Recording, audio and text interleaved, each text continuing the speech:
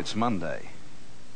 And on Monday, one has perpetually and almost traditionally fingered the beads of despair and has recounted ancient wars, has looked back over old traditional defeats, and has concerned himself, if he be the right sort of person, with the things of perhaps more the essential spirit rather than the external chromium and enameled covering, pod, external. You know, it's a funny thing. I'm reading The Education of Henry Adams. Now, education is a very difficult subject to approach with any degree of subjectivity, as opposed to objectivity. It all mixes up into kind of a sort of a rice pudding, with floating raisins, and you don't know where to start, whether to spoon it or whether to just lap at it or just leave it go. Now, I'm also, in addition to reading The Education of Mr. Adams, I noticed today, speaking of education, and it's all part of the same thing, I noticed an ad for a game. And this game says, the ad says, teach your children the facts of life. Teach them how to live the life that they will be living later on. And the name of the game is Diners Club Card. Yeah, it's a game, it says, learn to live on credit, spend big money, go to Europe, have a big vacation, live big and dangerously, buy a Ferrari, and it'll all be fun and the kids will learn about life. No, this is the truth now. I'm not putting you on. It says it's an educational game. They say that very seriously. Now, it is actually, in a sort of sinister way. Well, now, how did you learn how to be you? Now, I think there are at least two kinds of education, as George Ade put it, at least. There's the one kind of education, where people teach you about isosceles triangles. Now, how long has it been since you've dealt with a program and a problem in isosceles triangles? There is the education, where they teach you about the Battle of Hastings. Well, now, ever since I left Miss Bryfogel's history class, no one has once asked me about the Battle of Hastings. Not once. I have not had to refer to it more than maybe 200 or 300 times since that day. Now, and all the way down the line, this is one kind of education. But there is another kind of education, and it's the greatest, wildest kind of education, and it's the kind of education that made me me. And you have your own, the thing that made you you.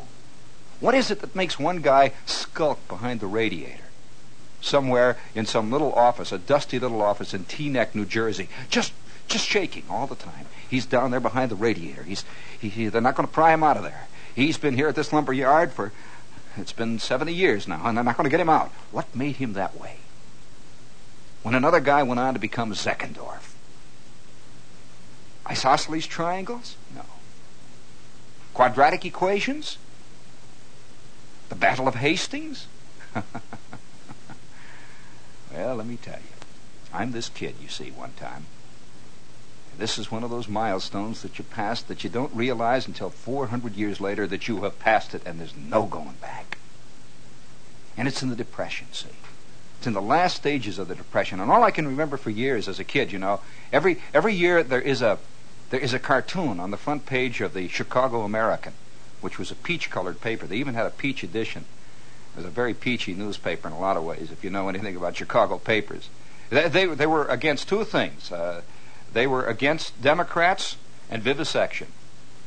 And at times it was difficult to tell which one they were talking about in the columns there. It was the same thing. Well, that was the Chicago. It was a Hearst paper, you see. And they always had a big cartoon that was done by somebody named Burris Jenkins. And this cartoon showed the new year coming in. And this new year was this little cherub, and he had this big thing across the front of him. And it would say, I don't know, whatever the year was, 1938 or 1936. And the big thing would be across his gut there. And you would see, going out on the other side, you would see old man, whatever the year before was, all defeated and shaking, and he's got this lantern, and he's shaking his way out, old ancient Father Time defeated, and in the background you see this guy with this tall black hat, this long, thin, blue-nosed face. And on the back of his coat, it was marked Depression. And over it would say, The Victor Again. And then underneath it, in a little subtitle, it would say, Will this new young challenger meet that heavyweight and take him on his own terms? Will he beat the Depression? Well, I'm this kid, see, so I'm brought up in this atmosphere. No, all the time it was this way. Well, one day, it's June. Now, it's going to be June for a lot of you kids. Now, I want you to listen to this. Listen well. It's going to be June for a lot of you kids in just a few weeks. As it always has been June for kids for centuries over. And it was once June for me, too. And it's June, and I have just finished my freshman year in high school. I am veritably a bud on that thorny rose bush of life. Ready to pop those petals outward, to reach for the sun. To drink in the elixir, the veritable dew of passion and existence. There I am, hanging there, crammed with my head full of isosceles triangles. I had just finished a year of algebra, and I was very good on quadratic equations, very good. Mr. Settlemeyer was very proud that I made it. And I had completed all the various... I was beginning to absorb this thing of what it was about, this education. And it's now spring. It's June. It's the Depression. And I'll tell you another thing about it that has to be said parenthetically, that the sun was very bright. And the wind was very windy in those days. And the tumbleweeds tumbled. They really did. And streetcars roared, and the lake boomed on the shore. And living beside a great lake when the spring comes is a very exciting thing. It's not quite like it is living next to the ocean, because the ocean, you know, tempers the season like the lakes don't. And the lakes are very cold in the springtime.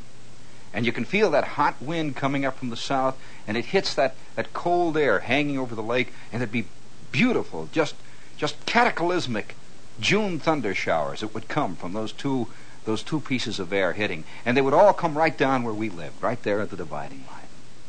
And on the one side there would be dogwood and the tulip trees blooming. You know, the state flower of Indiana is the tulip tree.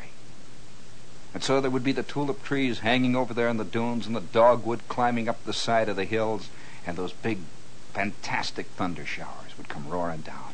It's springtime. My God, it's really spring. You knew it.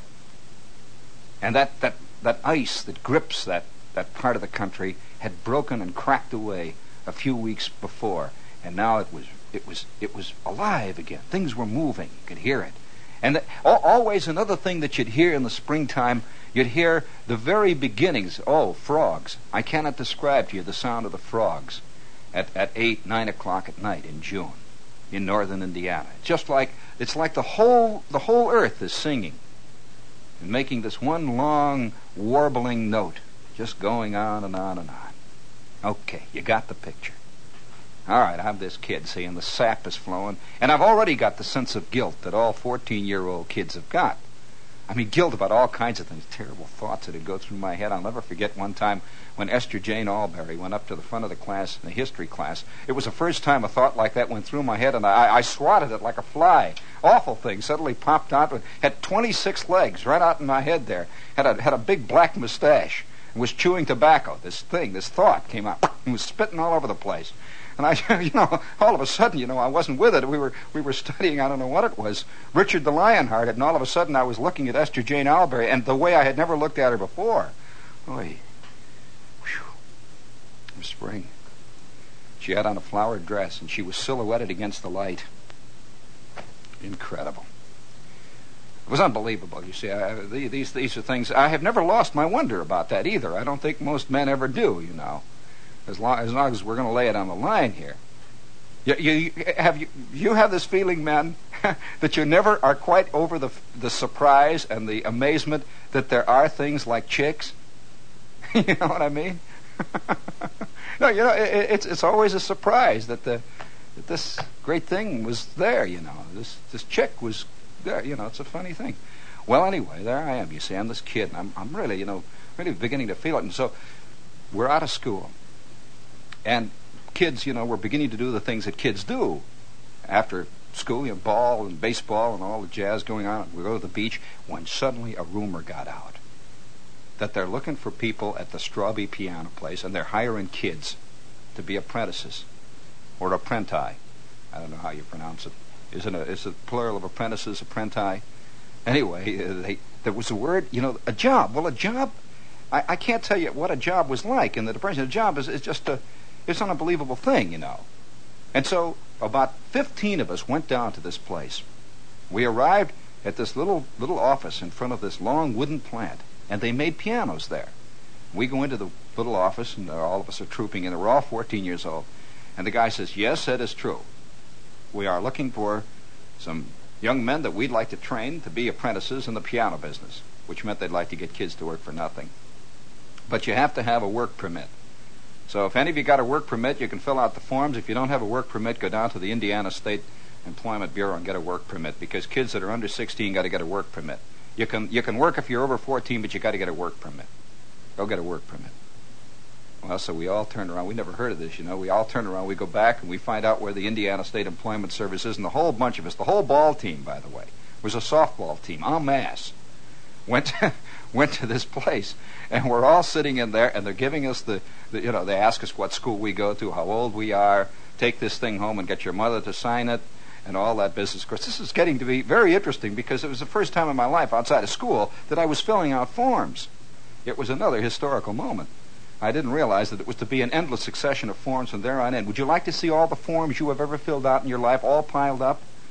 And the forms that you had in the Army, and all the little things that your name is on, when all the chips are in, and all the checks have been cashed, and all the dinner pails have been emptied, and you're there. And there are your forms piled up next to you, your poor little rotten, gone bones. Nothing left but all these requisitions. All the shoes that you tried to get, all the field jackets that you made weak attempts to have repaired, all of it there, all the work permits, all the stuff, piled up one after the other. Speaking of stuff, this is WOR-AM and FM New York. We'll be here till midnight. Well, a couple of days pass, and I go home, and I take this thing that my mother is supposed to sign. Now, this is about education. Don't lose sight of what we're talking about here. We're not talking about nostalgia. We're not going to talk about penny candy, so don't call up and say, "Ask Mr. Shepard if he remembers Mary Jane's." I am not interested in Mary Jane's, nor flexible flyers, nor Mumbly Peg. Okay? So anyway, I take this thing home, and I show it to my mother, and I say, "I got this work permit, Ma, and I'm going to try to get a job at the Strawbey Piano Company." She's going to get a job. I'm just a kid, 14, And up to that time, I'd been selling Colliers and that stuff, and had a paper route. I'm getting a real job now. She says, "A work permit, let me see that." She reads it. She says, "You have to be 14, okay." She says, "All right, I'll sign it." So she signed it. She was amused, just a little vague amusement about this thing. So she signed it. And that afternoon, boy, I take the streetcar, I'm in that place, and I'm slapping it down. I want my work permit. Do you know that I've still got that work permit? I mean, it's a funny thing. I've still got it. You never want to let go of security once you get it. And so I take this thing back, and I go back to the Strawbey plant, and there were about 14 of us all finally lined up there. And believe it or not, out of the 14 kids, they selected 4 of us to work in the piano factory. And guess whose name led all the rest like Abou Ben Adams? Oh, that's right. Yes, there I was. Me and Paul, and Bullis, and Flick. All 4 of us got jobs now. And they take us into the employment man, and he says, "Well, all right now." Takes a look at each one of us. And I was the biggest kid. Paul was the littlest kid. Flick was in between, and Bolus was short and squat, like a fire plug. And so he assigned us each one to our different departments. He says, "You're going to go down." He says, "I want you to go down." And he says, "I want you to work for Zudock. Mr. Zudock." He points to me. Mr. Zudock works down in the back department. And you're going to work with Mr. Zudock for a while, and I want you to listen very carefully to what Mr. Zudock says, because Mr. Zudock has a very important job here. And you're going to learn that job, and one day you'll be able to do those things that Mr. Zudock can do. Now, are you ready to go? And, of course, all we want to know is how much money do we get? We want to know this. We want to know all these things about it. Because a job is a very abstract thing to a kid. It's just a job, you know. It isn't work. It's a job. And so finally it comes out. They were going to pay us $9.90 a week because we were apprentices. $9.90 a week, and we were to work from 8 o'clock in the morning till 4:30 at night every day.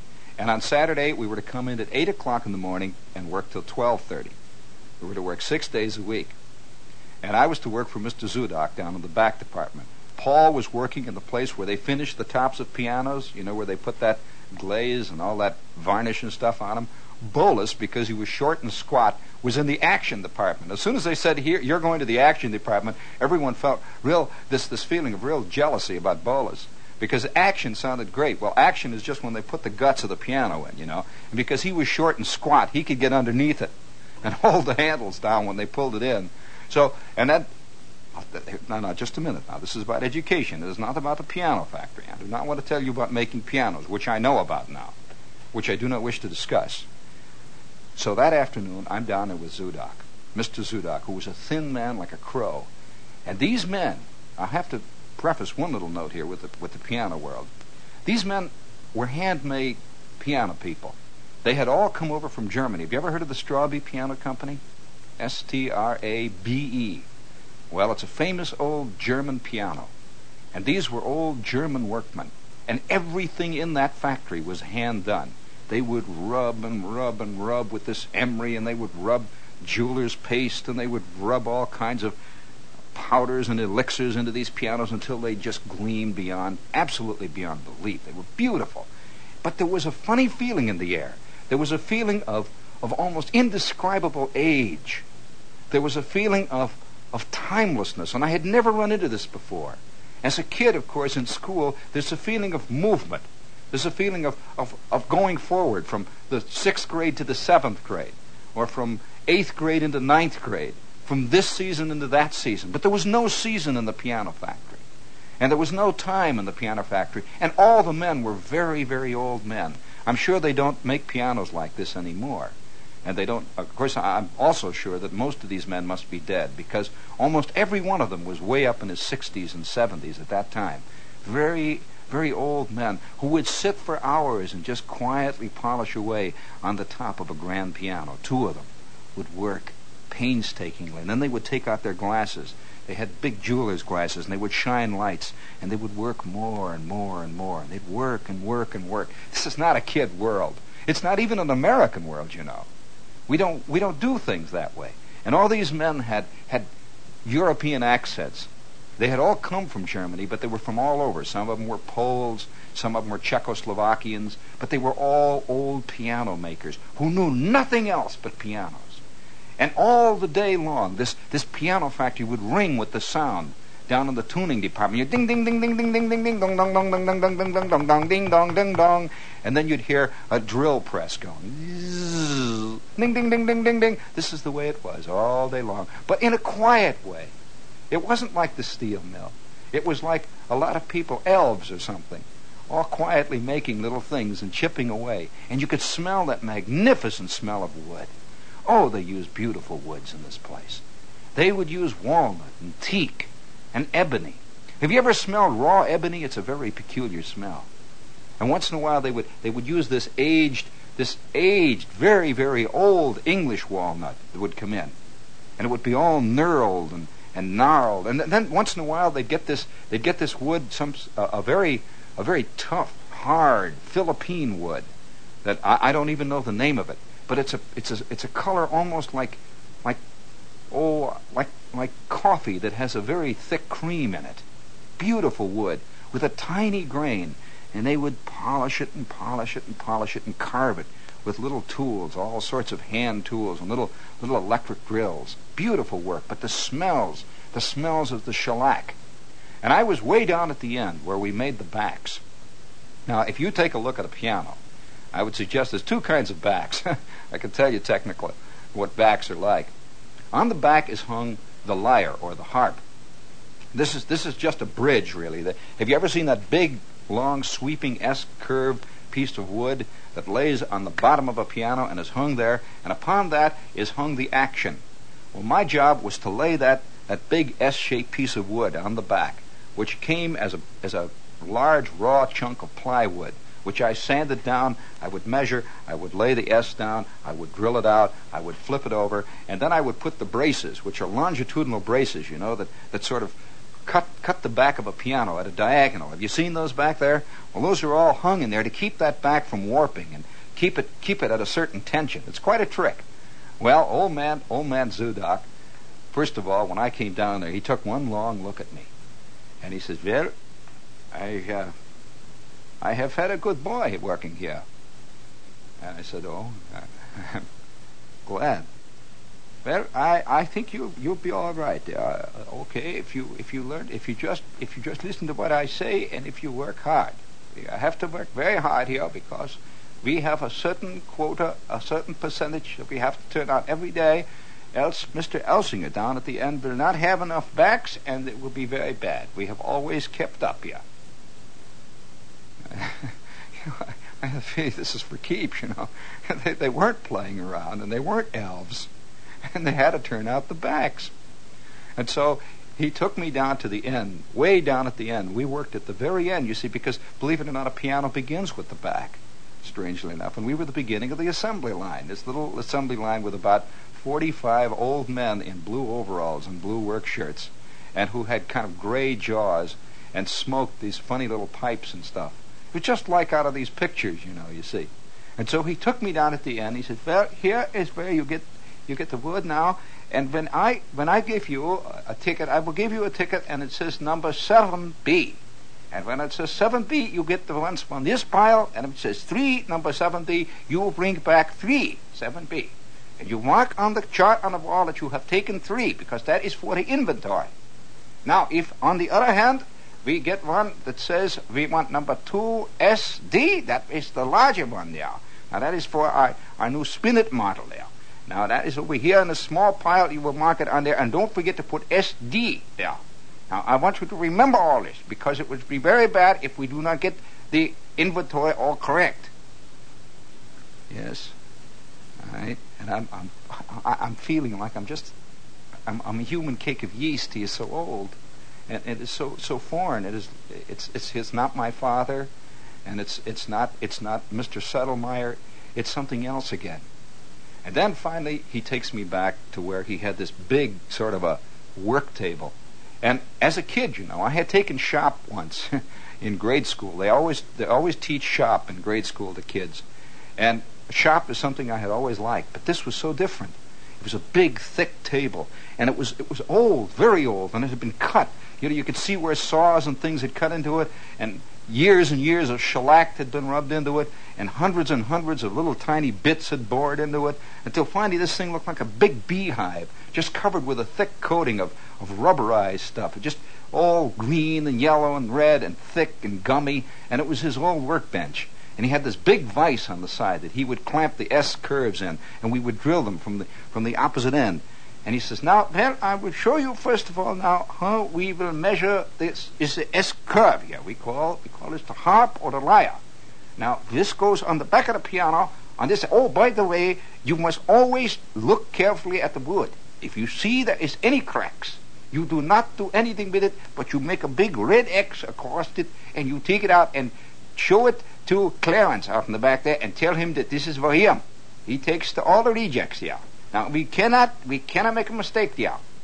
Now, you measure this way, and you will note here, I have written down a chart here, and you will measure this way, and you will go this way. Now, you will drill 4 holes here. 4 holes. I will show you how to do this." And he takes his hand drill, and he goes, "Eep, eep." Oh, straight as a die. Eep. He goes like that. Now, see, you will take out this number 7 bit, and you will put in the countersink. See, we have the countersink there now, and that makes that the bolts go right in and are flat. They must be absolutely flat, else the action will not lay flat. It is very important they must be flat. Yes. Okay. Now, would you like to try one? Now, I will watch. Oh, my God. I go over there, and I take the S thing, and I Yeah, that is it right. There you have taken the right one there. Now that's number 2SD. There is correct now. Now, how do you measure that? Now look down at the chart there. See, it says 17 and 1/2 inches there to the first hole, off there from the upper right-hand corner. Measuring with this great big T-square, I can hardly lift it. It weighs 900 pounds, and it's old, and you can't even read the numbers. They're all been worn off. Countless hands. It is correct there. And I mark the next one. I'm sweating, and he is standing there, and I can smell all that. I can hear Paul down there. I mark the third one, and I lay the thing down. He says, now, it is very important that you hold the bit absolutely straight, or else the bolt will go in crooked there. Now, hold it very, a little to the left there. Oh, does it go in? Like butter. Oh, boy. Very good, very good. Now you must countersink it now. That is, put the countersink. Now don't forget to tighten the chuck there. Tighten it very good, or else it's liable to hurt you. 3 of them. Oh, I am beginning to do it. And so he reaches over, he hands me a box of the long screws, and I sink one in, I sink the other, and he says, after it is all done, he says, there. Now look at that. You have mounted the S there. You have mounted the harp. Now, the next thing you do is flip it over, and I will show you how to put on the longitudinal stays. Now, these are very important, because if you do not have the correct, it must be a very correct tension, else it will all warp. It will be a very bad piano. Well, this goes on all afternoon. And I am in a world that I never knew existed. And I can't remember all the stuff he's telling me about the bolts. He's telling me about how you drill, and I'm learning all this stuff, and it seems so simple. You see the back of the piano, there's nothing to it. Then he takes me in the back where you get the shellac. He takes me in the back where you get the sandpaper, about 9 grades of sandpaper. And then you have to rub pumice into this, and then you rub sandpaper on it. Then you go on with the cloth, and then finally you come on with the shellac, one coat after the other, until finally you have a back. There is the back. That's a beautiful back. And he stands back, and he looks it over, and they hang it up on a rack so it dries. And there it stands, the first back I have made all afternoon. And he has just been spending time teaching me. Well, I go home that night. And there was Paul, Flick, and Bolus. And Bolus, his eyes are bulging. He's cross-eyed and everything. He's shaken. I don't know whether you know anything about mounting the action of a piano. But Bolus has just been through hell. And he is sweating. I mean, I could just see that. And by the way, we are an ex-ball team by now. We are just 4 very worried kids. Very worried. I was a pretty good third baseman when I came out to that place to get a job. Now I was leaving a complete hulk. And I could think all of this stuff. And Schwartz, of course, smelled from head to foot. He smelled with shellac. Schwartz, all day long, had been polishing the tops of spinet pianos. And he says, I don't know. And so we ride home on the streetcar, hardly saying a word. I get home, and my mother is waiting. She says, well, how was work? Boy, this is great, Ma. It's really great. Well, did you like it? Tell me about it. Well, it's very, very, very exciting. I was scared. I'm telling you, it was a fantastic feeling of fear. Well, the next day, I arrived, and now I'm afraid to go in. And so I do. I go in. It's 8 o'clock in the morning. These old guys, let me tell you, the old men go to work like 2 hours before work. Something about old men. They're very punctual, very conscientious. And they work is sort of their life. And at home, I could always imagine, because I had a grandfather like that, they live among ferns. And they live, with cretonne covers on the tops of day beds. And radiators that hiss, and old ladies that make bread and stuff. But all day long, they are at the piano factory, doing what Grandpa or Uncle does.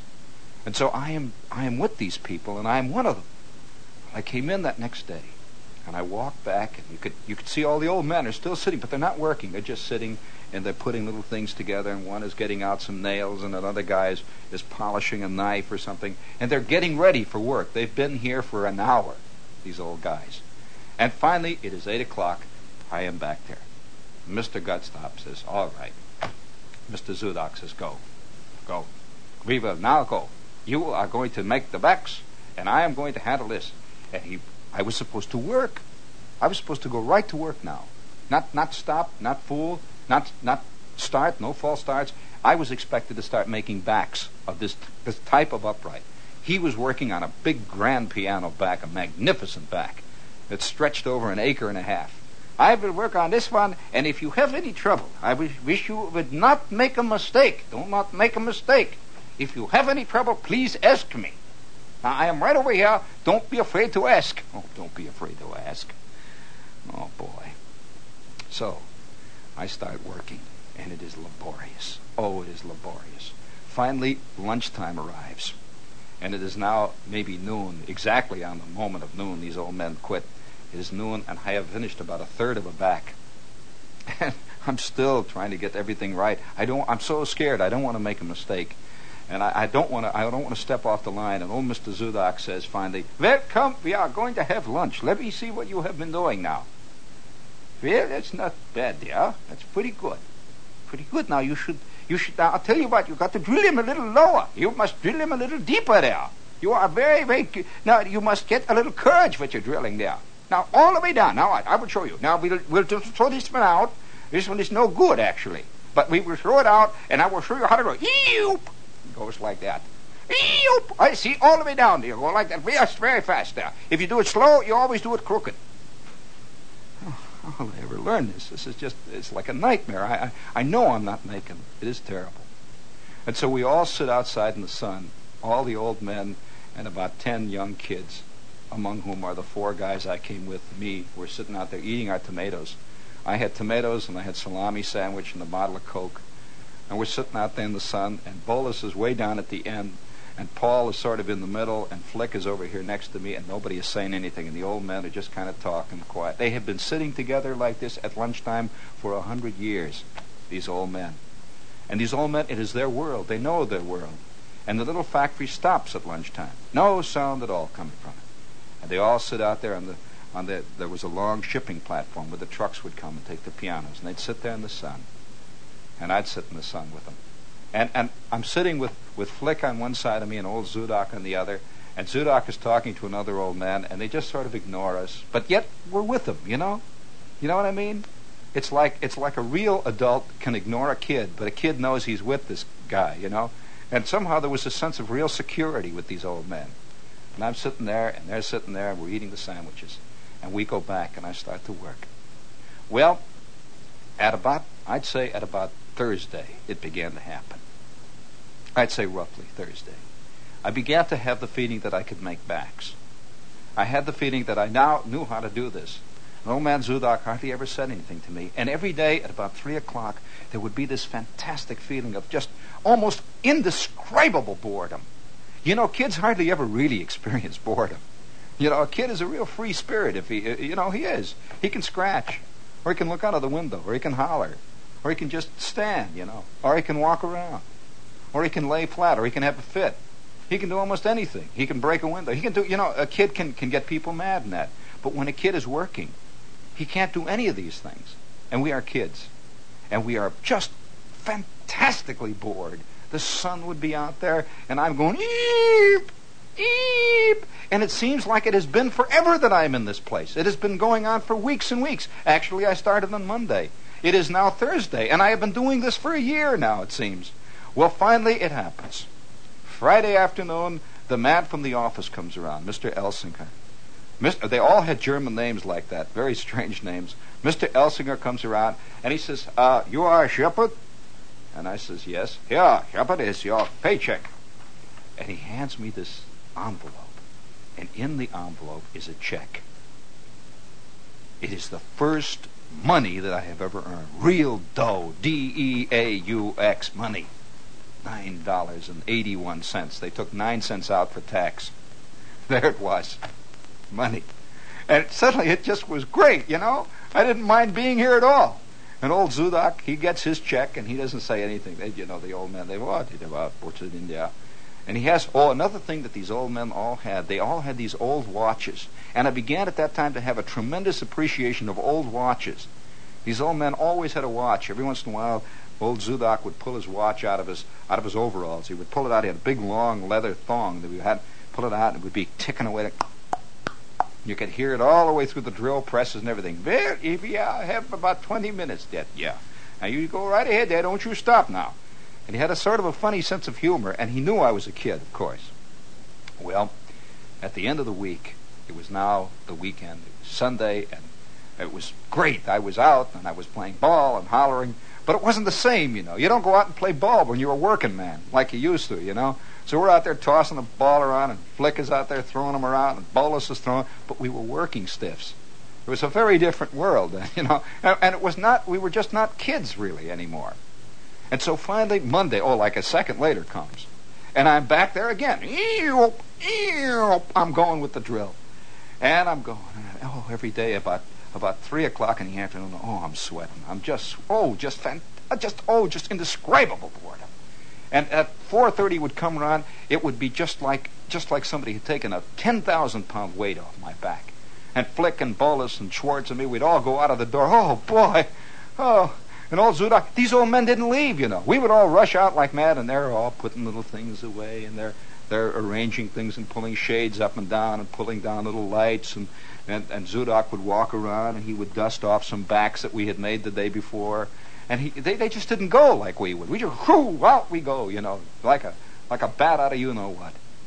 Well, this is where the education began to be very, very, very educational. It was roughly, I'd say, Thursday of the second week. I would be willing to guess that it was Friday, immediately after I got my second check, that the seed began to blossom. It began to germinate. I came home. I get out on the back porch. I get on my old bicycle, which was 275 years old, was one of the early pole-driven models. I get out there. It was 23rd hand. I start riding around, and suddenly the idea comes to me. I have now got $15. Oh, by the way, my mother from the very beginning said I must pay $2 a week board now. Since I am doing this work, I must pay my board and keep there. And so I am out there with my bicycle when it suddenly occurred to me that what I ought to do is buy a new bicycle. A new bike. Well, Saturday comes, and I tell my mother and father, I think I might buy a new bike.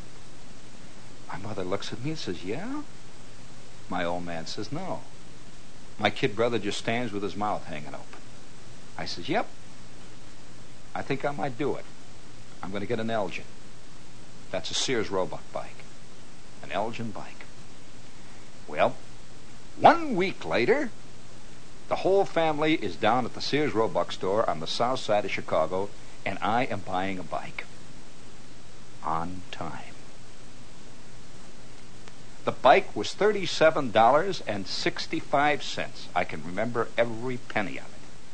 $37.65. It was two-tone. It was red and white. And it had chrome fenders, aft and bow. It had a small battery case underneath. It had a light on the front, as required by state law. And it was beautiful. A magnificent bicycle. I paid $12 down. Because in the meantime, I had invested heavily in a Boy Scout uniform. I was now down to about 14 cents. And Monday comes, they deliver the bike.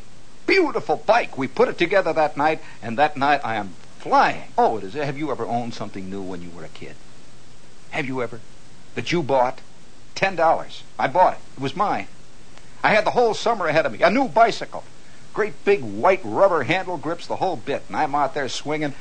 I'd like to tell you that, well, it doesn't make any difference at this juncture, because the education was now fairly complete. All we needed was the denouement, which was not very long coming. Monday came along, and I am back at the old grind. I am drilling, but now I have a purpose. I am drilling, because I can hardly wait every day to get out and get on that bike, that fantastic Elgin bike. Tuesday comes, and I'm working like a fiend. Wednesday comes, I'm working like a fiend. Thursday comes, I'm working like a fiend, and all of a sudden, looking over my shoulder is Mr. Elsinger.